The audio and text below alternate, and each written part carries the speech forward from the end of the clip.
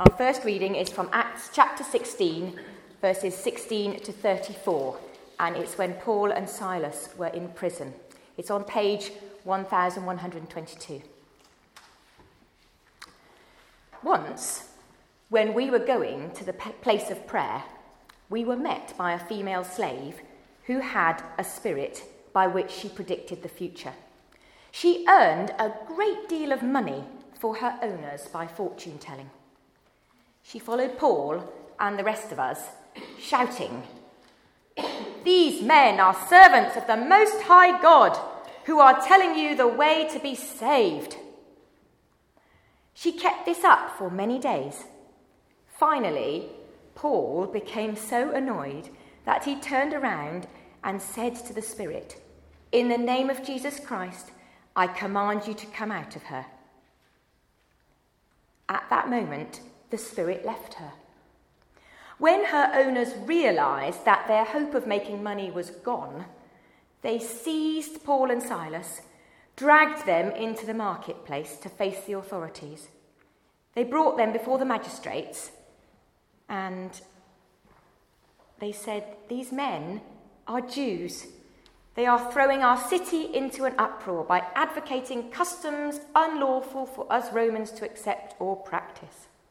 The crowd joined in the attack against Paul and Silas, and the magistrates ordered them to be stripped and beaten with rods.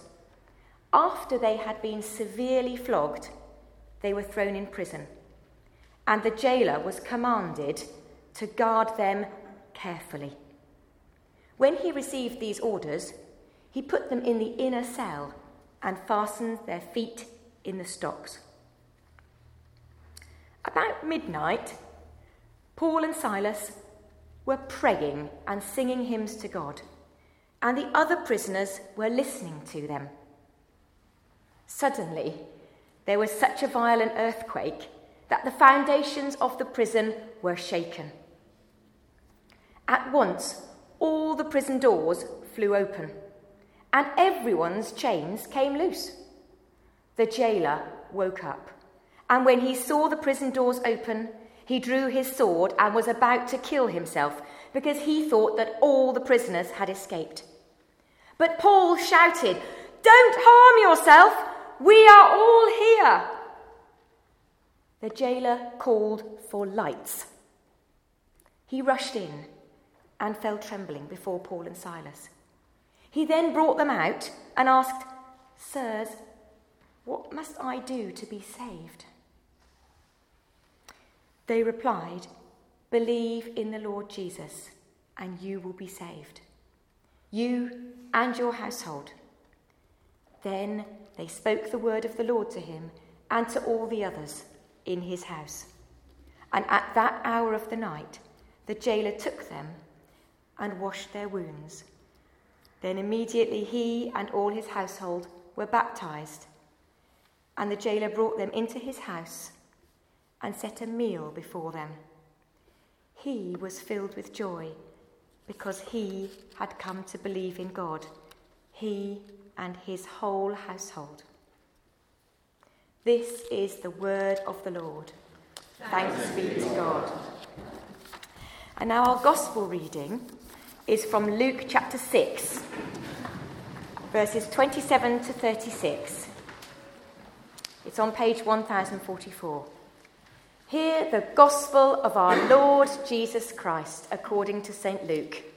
Glory to you, O Lord. But to you who are listening, I say, love your enemies. Do good to those who hate you. Bless those who curse you. Pray for those who mistreat you. If someone slaps you on one cheek, turn to them the other also. If someone takes your coat, do not withhold your shirt from them. Give to everyone who asks you, and if anyone takes what belongs to you, do not demand it back. Do to others as you would have them do to you. If you love those who love you, what credit is that to you? Even sinners love those who love them. And if you do good to those who are good to you, what credit is it to you? Even sinners do that. And if you lend to those from whom you expect repayment, what credit is that to you? Even sinners lend to sinners, expecting to be repaid in full. But love your enemies, do good to them, and lend to them without expecting to get anything back. Then your reward will be great, and you will be children of the Most High, because he is kind to the ungrateful and wicked. Be merciful, just as your Father is merciful. This is the gospel of the Lord. Praise to you, O Christ.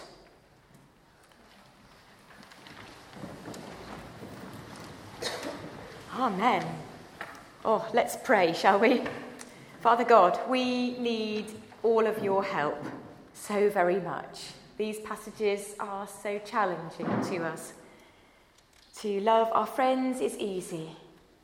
To love those who hurt us or are our enemies is so much harder.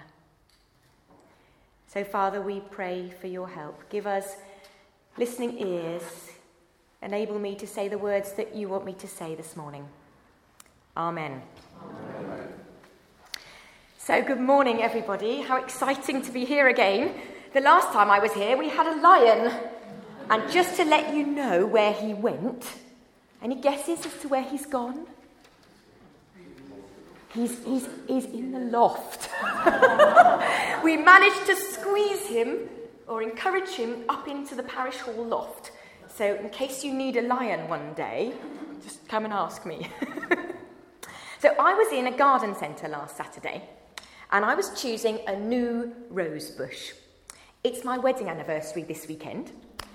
And I think Peter was quite relieved when I asked for a specific gift. I said, would it be all right if I had a rose bush as an anniversary present? I think he thought, phew, I don't have to choose something and think, will she like it? Or what if it's not the right kind of gift? So I found 2 beautiful rose bushes. I love roses, especially if they smell really good and look very beautiful. And these roses are from the 2 bushes, these 2. And I cut them off the bushes on Saturday, and they're still standing, and they still smell pretty good.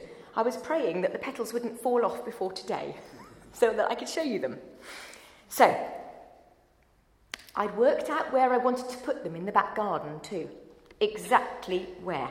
There were 2 gaps where there weren't any interesting plants. And when I stand doing my washing up, it's just there where I can see them. So I thought, that's exactly where I want to plant them. Fine, we bought the roses, we drove home. I thought, I'll plant them quickly, it won't take very long, I know exactly where, it's fairly cleared. So I got my spade out to dig a little hole. The trouble was, the spade wouldn't go into the ground. Okay? So I thought, okay, it's not the end of the world. I've got a fork that's got nice pointy bits. After half an hour with the fork, I went to get Peter and asked for some help. I'd only got about this far down and hit stones and gravel and all kinds of things that it was really hard. Peter said, no problem. He came back with a hammer and a kind of decorator's chisel-y thing. And he started hammering to try and get through this ground. After about 45 minutes, we were still not much further. He said, I need a bigger hammer and I need a better chisel. So we went to B&Q. Sorry, Joe, I'm leaving all of these in the way. And we found this hammer and this chisel. And I thought, we'll be fine now. Trouble was, after another 45 minutes of an hour with this, We're still only halfway deep enough for me to plant these roses. So he decided, I think we'll need to hire one of those pneumatic drill Kango hammer things. So we haven't planted the roses yet because we're waiting for that moment when we can hire it and then plant these roses. Haven't quite given up yet, but it was hard. This hard ground really struck me. I was thinking, why God? Why is it so hard sometimes to do the thing that we want to do? It can make you want to give up, perhaps.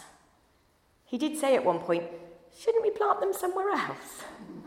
I said, but I really want them there, right where I can see them. So, yes, that hard ground. Now, sometimes tough things, hard circumstances, can make you want to give up. Can make you feel a bit, poor me. Why did this happen? And I've had a bit of a week this week where I was quite easy to let myself wallow in some self-pity and say, why, God, why have you let this happen? And I've been reading this Paul and Silas passage for a number of weeks. And it's interesting how different moments, different bits jump out at me. And the bit that was really jumping out at me this week was the bit in verse 23 and 24, or 22, 23, 24, when the crowd were attacking them verbally, when they were severely flogged, stripped, beaten. It didn't sound great. And then they were thrown into prison, and on top of all that, they were put in stocks because they had to be severely, carefully guarded to make sure that nothing happened. And then the bit that says about midnight. I was expecting it to say, about midnight, they were struggling to sleep and in a great deal of pain. And it doesn't say that. It says, about midnight, Paul and Silas were praying and singing hymns to God. Wow. They weren't sitting there, poor us. Hasn't it been an awful day? Things didn't go to plan for them. And sometimes things don't go to plan for us. Or my plan. They don't go to my plan, and then I get annoyed. But actually, they show us an example of what to do when things don't go the way we thought they were going to go. They fell into deep worship, and they concentrated on the only one who matters. The one who really, truly loves us. The one who saved us. The one who gave everything for us. The one who would have sent Jesus to die for us, even if we were the only person on earth. God alone is in control of this universe. And even when tough things happen, he is still there. And all we need to do is to run into his loving arms. He will meet us there. He will bind our wounds. He will comfort us. He will strengthen us. And I think Paul and Silas would have needed significant comfort and strength at that moment. They had each other. That was a bonus, perhaps. But they would have been in a lot of pain. So there was a great power at that moment with the worship and the prayer. The presence of the Holy Spirit was with them. And it brought about much good. Out of so much pain, there was so much good that came out of it. Because they were in prison and they were witnessing to a load of prisoners. That was brilliant for a start. They were reaching out to fellow prisoners. They were showing compassion where they were, wherever that day happened to be. And that day they were in the prison. While they were focusing on God and worshipping, there was an earthquake. I wonder who sent that. They were free. The doors were open. Everyone's chains fell off. Not just theirs. Everyone's chains fell off. Quick, guys! Make a run for it! Oh, no, sorry, that's not the plan. We've got some compassion here for our jailer. He's going to be in great trouble if we all leg it. So, this jailer, we don't know if he was the one that beat them as well, or whether he was just the one that put them in the stocks. The jailer feels like his life is no longer worth living. The prisoners he was in charge of are sure to have made a run for it.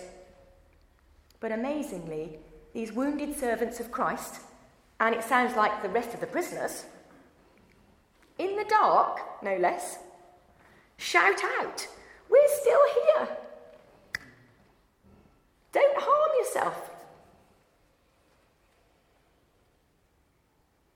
Then the jailer calls for some light. Oh, let's put some light on the situation. Oh, okay, it's not quite so bad after all. And the jailer's life is transformed. Because what is it he says? "Sirs, what must I do to be saved?" Suddenly he's aware that he needs to be saved, and these are the guys that can bring it. So he's not only is he saved from not doing his job properly and letting the prisoners escape, he's given full salvation to know Christ, to be fully healed. And finally, after all of that salvation is brought to the whole family, then the wounds are washed and the guys are given a meal. And things are a bit easier for them, perhaps. Not for very long, I don't think. Now, these events tell me a great deal. We don't generally, in Down End, face floggings. Thank goodness. Now, Mary Massey will surely tell us about Open Doors and the amazing work that they do for those Christians who do face that kind of persecution. And there's a monthly prayer meeting where they pray very specifically for Christians who face that kind of difficulty. But what do we face? What challenges? Maybe there are upsets in families, upsets at work, upsets with neighbours, medical challenges, marriage challenges, challenges to the way we spend our time, and challenges to how we react when things don't go the way that we want them to. They don't sound the same as being flogged, but they can hurt, or they can frustrate us, or they can rob us of sleep. Paul and Silas have taught me quite a lot about worshipping and praying in all circumstances. And I remember very much when Barbara stood up in the church and shared a testimony about being awake in the night and praying and meeting Jesus. And you know, whatever the challenge is, even if it's at midnight, we can still pray and praise God. And it was very brave of Barbara to stand up and share her testimony, but it had a big impact on me, and I think on a lot of others. So, for me today, that hard ground took me on a bit of a journey. Took me on a bit of a place. And yet there's something beautiful that's come out of it. Not only those roses that will eventually be planted, but the strengthening of us, the strengthening of us all in those tough times, to stand up for Christ, to witness to those around us. That's what Paul and Silas did. They witnessed to those around them. And that's all that Father God calls us to do. So can we pray now for strength to react to each day's troubles in the way that Jesus would have us react? Father, we commit ourselves to you, and we ask that you would help us to be as Paul and Silas were, to react in prayer and worship, to run into your loving arms. Thank you for your hands which are forever outstretched to us, and that you will comfort us and give us your peace. Amen. Amen.